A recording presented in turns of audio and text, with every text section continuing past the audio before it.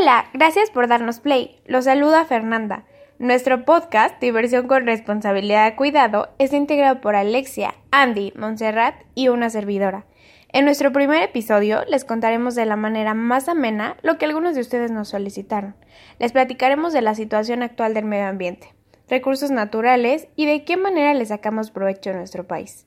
Muchas veces vamos de vacaciones a lugares como playas, parques, bosques o al campo, pero ¿alguna vez nos hemos preguntado, ¿estamos cuidando estas áreas? ¿Las áreas naturales tienen derecho?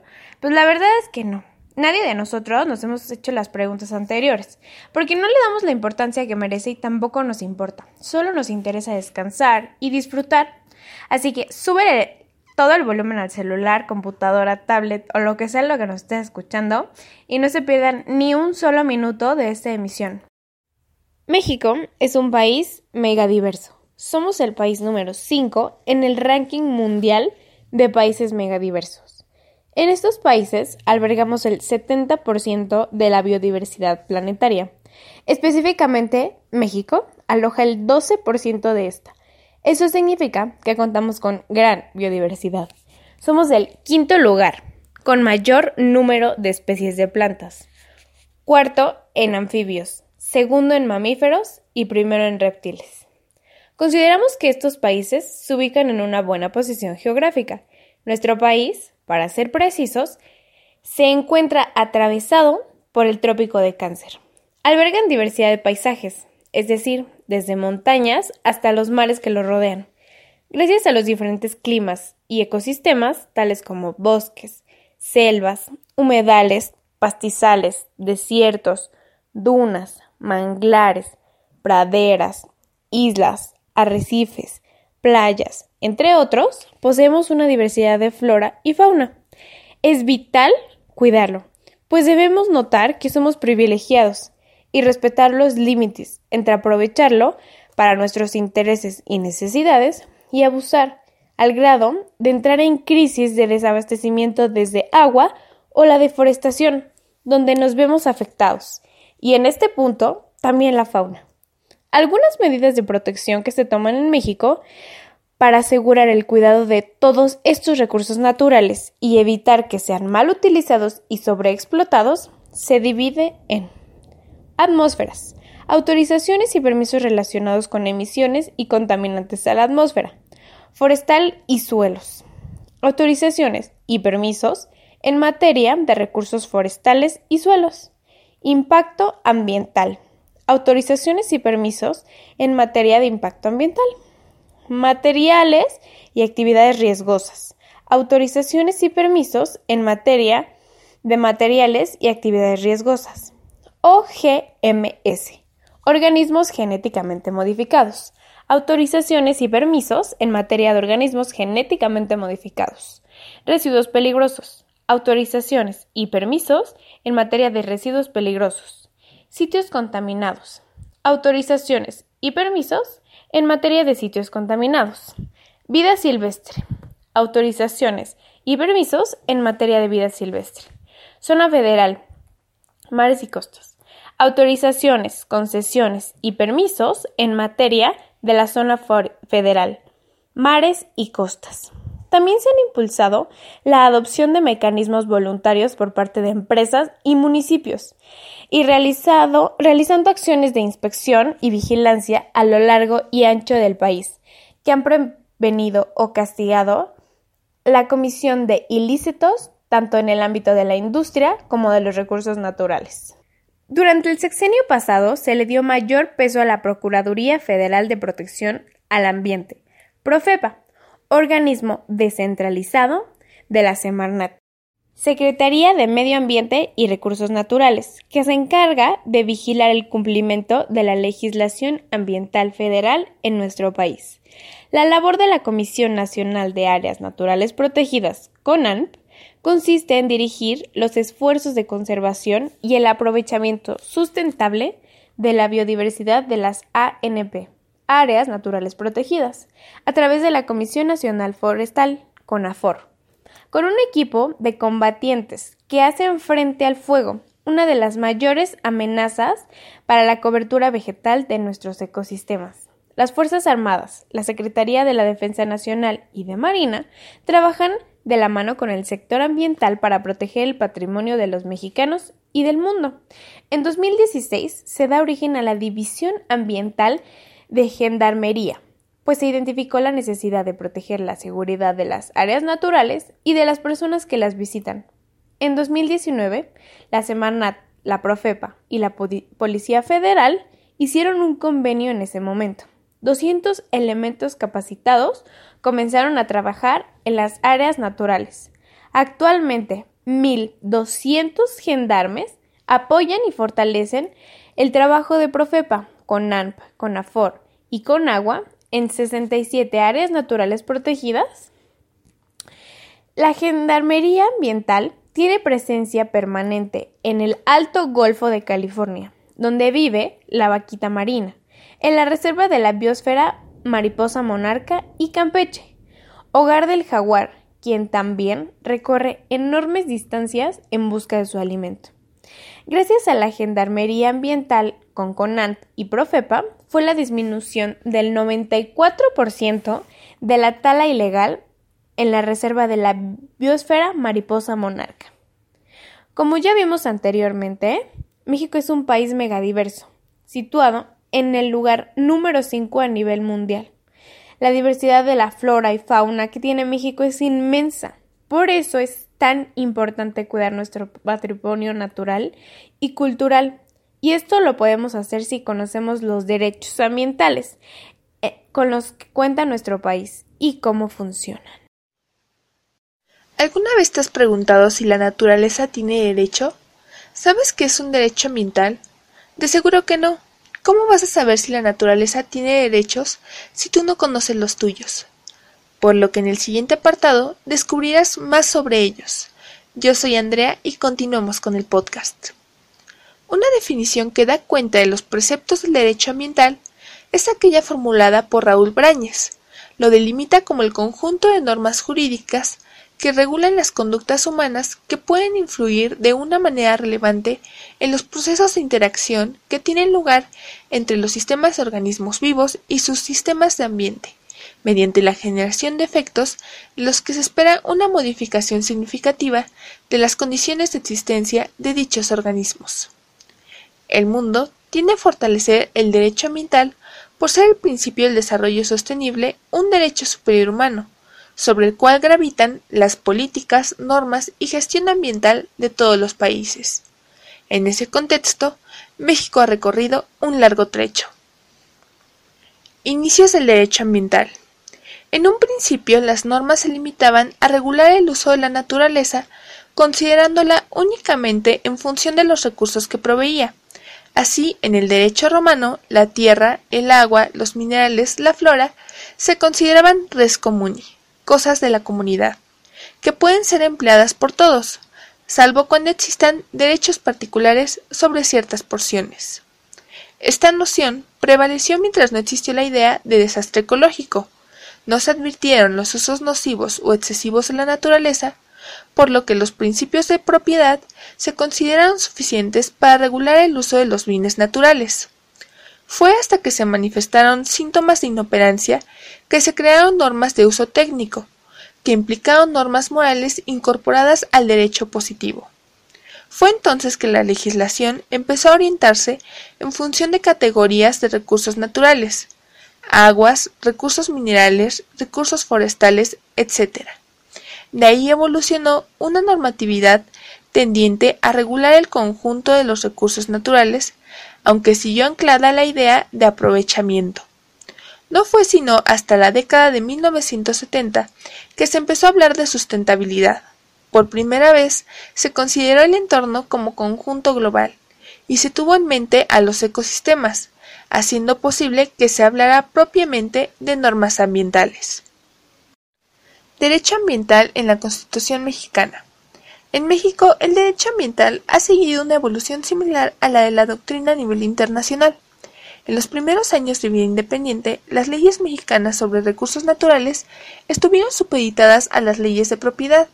Como se observa desde el Constituyente de 1917 al incorporar en el artículo 27 el tema de la conservación de los recursos naturales y consagrar el principio de la función social de la propiedad.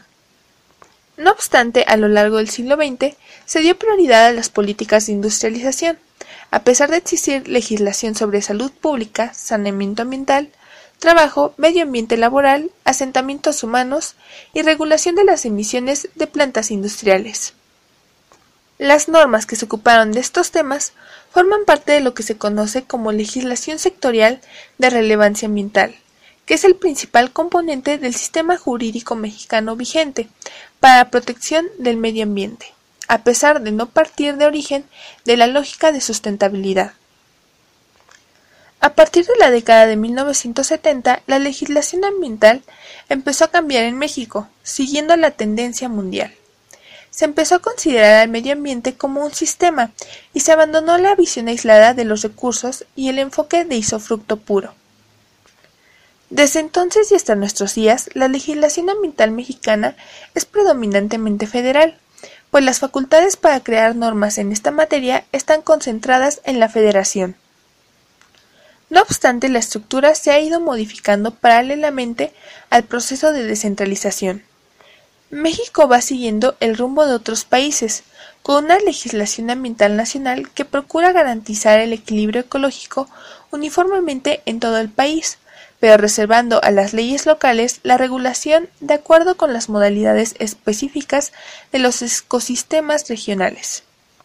Es necesario mencionar que las leyes mexicanas en materia ambiental son diversas entre sí, no solo por su carácter federal o local, sino también por la jerarquía de los ordenamientos jurídicos a los que corresponden. En el marco federal existen la Constitución política, las leyes federales, los tratados y acuerdos internacionales, las normas oficiales mexicanas y, en algunos casos, los precedentes judiciales. Por otra parte, están las diferenciaciones entre legislación de relevancia ambiental casual, legislación sectorial de relevancia ambiental y legislación propiamente ambiental. Así, el proceso de formación del derecho ambiental mexicano ha provocado la dispersión de normas en múltiples ordenamientos, dificultando su conocimiento. Como señala Raúl Brañez, quizá lo más complicado sea su heterogeneidad estructural, que se expresa en innumerables omisiones, reiteraciones y contradicciones. ¿Qué artículos de la Constitución hablan del derecho ambiental? Las disposiciones jurídicas que constituyen las bases constitucionales de la legislación ambiental están contenidas en los artículos 1, 4, 25, 27, 73 y 115 de nuestra Carta Magna.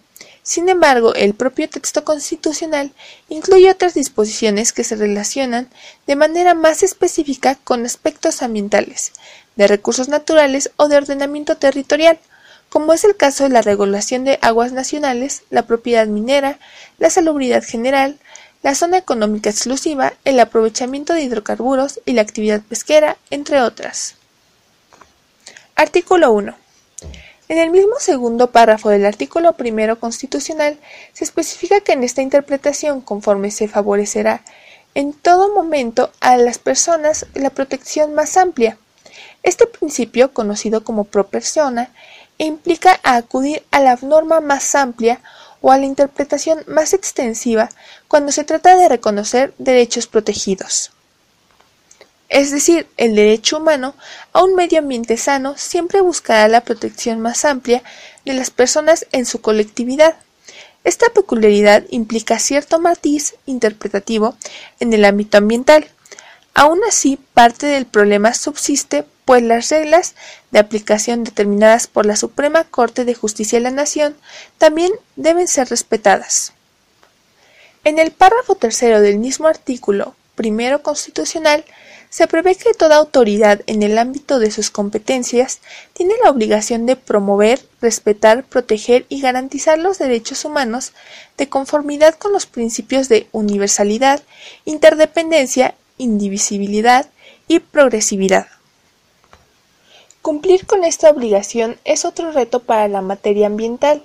De inicio sabemos que hoy tenemos que considerar la relación de interdependencia entre el derecho a un medio ambiente sano con otros derechos humanos, como los de la salud, la alimentación, agua o vivienda.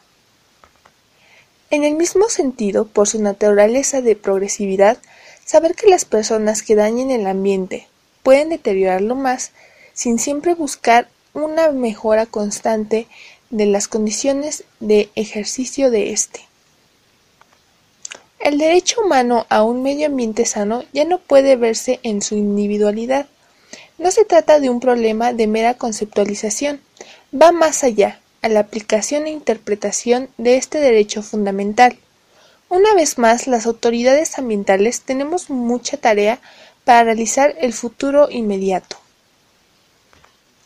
La Constitución acoge en el párrafo quinto del artículo cuarto el principio de proteger un medio ambiente adecuado para que toda persona pueda disfrutar de desarrollo y bienestar.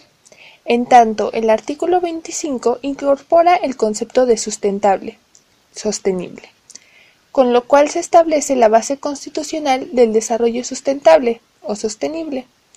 En nuestro país, de los artículos 25, sexto párrafo, 26, 27, tercer párrafo y 73, fracciones 16, cuarta y 29, así como de los artículos 115 y 124, emanan normas secundarias que regulan la conducta humana y social frente a los recursos naturales y ecosistemas, y se establece la competencia y participación de los gobiernos estatales y municipales en la temática ambiental. Hola, espero y estén teniendo un día muy lindo. Yo soy Montserrat y les hablaré sobre el ecoturismo y sus características, así que sigan esta transmisión. ¿Qué es el ecoturismo? El ecoturismo es una modalidad de turismo de naturaleza que surgió como alternativa al turismo tradicional o también llamado de masas, muchas veces depredador hacia las comunidades donde se desarrolla. Tiene sus fundamentos en el desarrollo sustentable de las naciones, es decir, que busca proteger los recursos naturales en el presente para que futuras generaciones tengan la oportunidad igualmente de aprovecharlos, mientras se fomenta un crecimiento social, cultural y económico de la población local. La Secretaría de Turismo en México define el ecoturismo de la siguiente manera. Son los viajes que tienen como fin el realizar actividades recreativas de apreciación y conocimiento de la naturaleza a través del contacto con la misma. Desde otra perspectiva, es un producto turístico dirigido a aquellos turistas que disfrutan de la historia natural y que deseen apoyar y participar activamente en su conservación del medio ambiente. Por otra parte, una de las definiciones más aceptadas a nuestros días es la que presentó el arquitecto ambientalista y consultor internacional de origen mexicano, Héctor Ceballos, popularizada en 1993 al incluirse en el libro Ecoturismo, el potencial y las trampas. Y dice así: el ecoturismo es una modalidad turística ambientalmente responsable. Consiste en viajar o visitar áreas naturales relativamente sin disturbar con el fin de disfrutar, apreciar y estudiar los atractivos naturales, sea paisaje, flora y fauna silvestre, de dichas áreas, así como cualquier manifestación cultural, sea del presente o del pasado, que pueda encontrarse ahí, a través de un proceso que promueve la conservación, tiene bajo impacto negativo ambiental y cultural, y propicia un involucramiento activo y socioeconómicamente benéfico de las poblaciones locales. En este mismo sentido, Ana Weiss, en su libro Turismo Responsable, el caso de Costa Rica, considera que el ecoturismo debe desarrollarse bajo los siguientes valores y que deben ser seguidos tanto por el turista como por la gente local. Número 1. Responsable con el uso y manejo de atractivos turísticos. 2. Respetuoso de las comunidades donde se desarrollan las actividades. 3. Honesto con el producto para que conserve sus condiciones auténticas mientras se presenta al turista. 4. Educativo para que el visitante adquiera nuevos conocimientos del lugar visitado. 5. Interactivo al permitir un contacto directo con los recursos naturales y culturales. Y 6. Democrático para que los beneficios obtenidos se repartan de manera equitativa. Bueno, aunque fue una definición un poco larga, creo que es bastante entendible, por lo que ahora hablaré de sus características. Características del ecoturismo. Turismo basado en la naturaleza. El objetivo es que el turista aprenda mediante la observación de los ecosistemas a apreciar la naturaleza que le rodea y las culturas tradicionales de dicha zona. La segunda sería que se basa en elementos como la educación ambiental o la interpretación de la naturaleza. 3. Solo un pequeño grupo de empresas especializadas son las que actúan como proveedores de servicios para fomentar esta modalidad de turismo. Suelen ser empresas de propiedad local. 4. Reducir el impacto negativo que el turismo general suele tener sobre el entorno natural, social y cultural, y de esta forma proteger las zonas naturales utilizadas como centros de atracción del ecoturismo. El otro sería respetar la flora y fauna de los destinos turísticos sin alterar el orden de ningún modo del ecosistema en el que se desarrollan. 6. Ayuda a preservar e incluso a mejorar los recursos energéticos foráneos, las vías de comunicación y la calidad de vida en la tierra, el agua, el aire, etc. Y por último, que transmite conocimientos sobre la naturaleza y los seres vivos que la conforman, conocimientos sobre biología, fauna, flora, etc., que ayudan a valorar mejor la riqueza de la biodiversidad que nos rodea. Hola, yo soy Alexia y ahora les hablaré sobre el ecoturismo en México. Esta práctica que muy pocas personas hacen es buenísima para el medio ambiente. Es divertida y ecológica.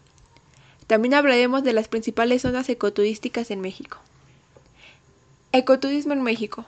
Con casi 2 millones de kilómetros cuadrados, nuestro país es uno de los 10 más biodiversos del planeta, que lo ubica en un sitio privilegiado para el ecoturismo, porque además de las especies nativas también cuenta con las que migran anualmente, como las mariposas monarcas, las tortugas marinas, las ballenas grises, los patos, los pelícanos, las águilas y los pájaros cantores.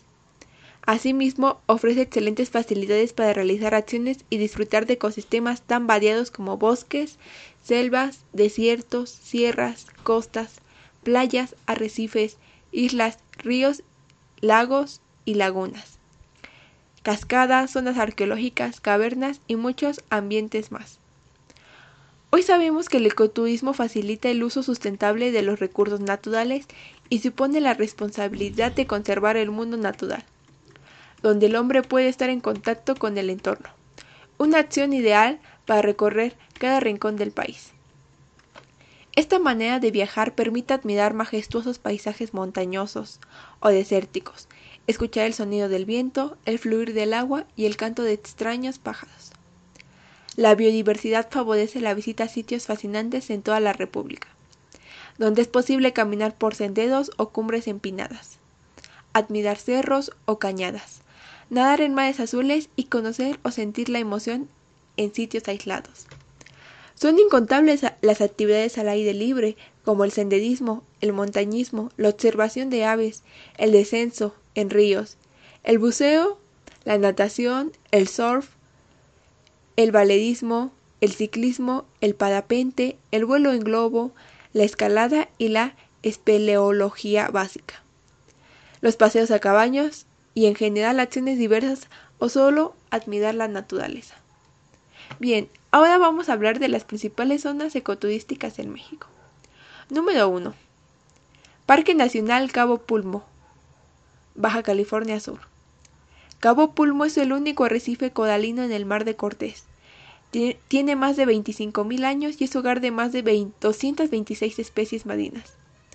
Gracias a que es parque nacional, la pesca está prohibida, siendo el buceo y la exploración científica las principales actividades en este lugar lleno de magia y vida. Número 2. Reserva de la biosfera de Calakmul, Campeche. Es una superficie de 331.000 hectáreas de la selva. Se encuentra en Calakmul, una región llena de evidencias históricas de la convivencia entre el hombre y la naturaleza. Con más de 38 zonas arqueológicas y bien mixto Patrimonio Mundial de la Humanidad por la UNESCO desde 2014. Esta reserva natural es la principal de Mesoamérica y la segunda más extensa en toda América, hogar de miles de especies de animales y vegetales. Número 3. Akumal, Ribera Maya. Akumal en lengua maya significa lugar de tortugas. Es una de las playas más espectaculares de la Ribera Maya y además es un santuario natural de las tortugas marinas, que han habitado el planeta desde hace más de 150 millones de años. Número 4. Xitla, San Luis Potosí. Xitla, además de ser hogar del único jardín surrealista del mundo, construido por Edward James, es un pueblo mágico donde la gastronomía, cultura y tradiciones son la combinación perfecta para el ecoturismo. Número 5. Parque Nacional Nevado de Toluca. En el Parque Nacional Nevado de Toluca se encuentra un volcán extinto, Su altitud alcanza los 4.690 metros sobre el nivel del mar y es la cuarta formación natural más alta de México. En su cráter se ubican dos lagunas, la del Sol y la de la Luna, a las que se puede acceder en auto mediante un camino de terracería desde la parte baja del volcán. Número 6.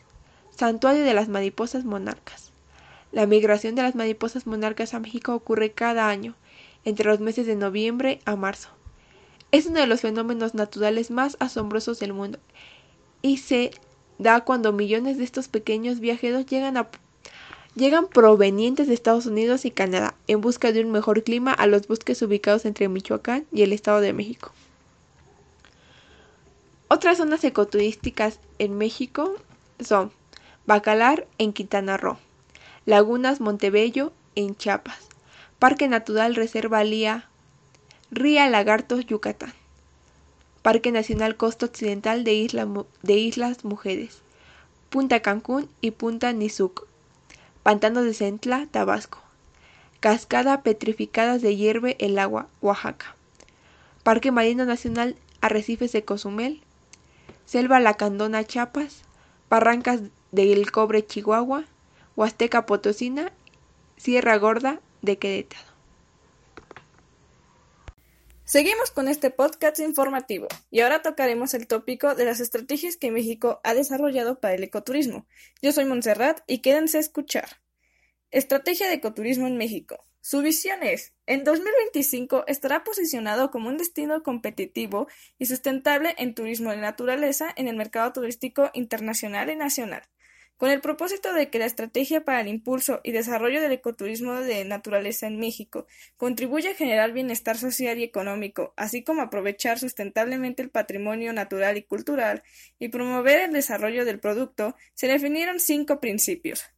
El primero es innovación y desarrollo. Gestión del conocimiento sobre la línea del producto. Desarrollo de nuevos productos turísticos, esquemas de comercialización y promoción a través de la tecnología que permitan el acceso con poca intermediación a productos alternativos y conectar mercados con productos. Número 2. Creación de empresas sociales. Un desarrollo empresarial. Atender tendencias a la creación y fortalecimiento de empresas sociales, entendidas como empresas privadas y redituables cuyo objetivo social es la protección del medio ambiente o el desarrollo social, y generar ecosistemas emprendedores y modelos de inversión de impacto para turismo de naturaleza.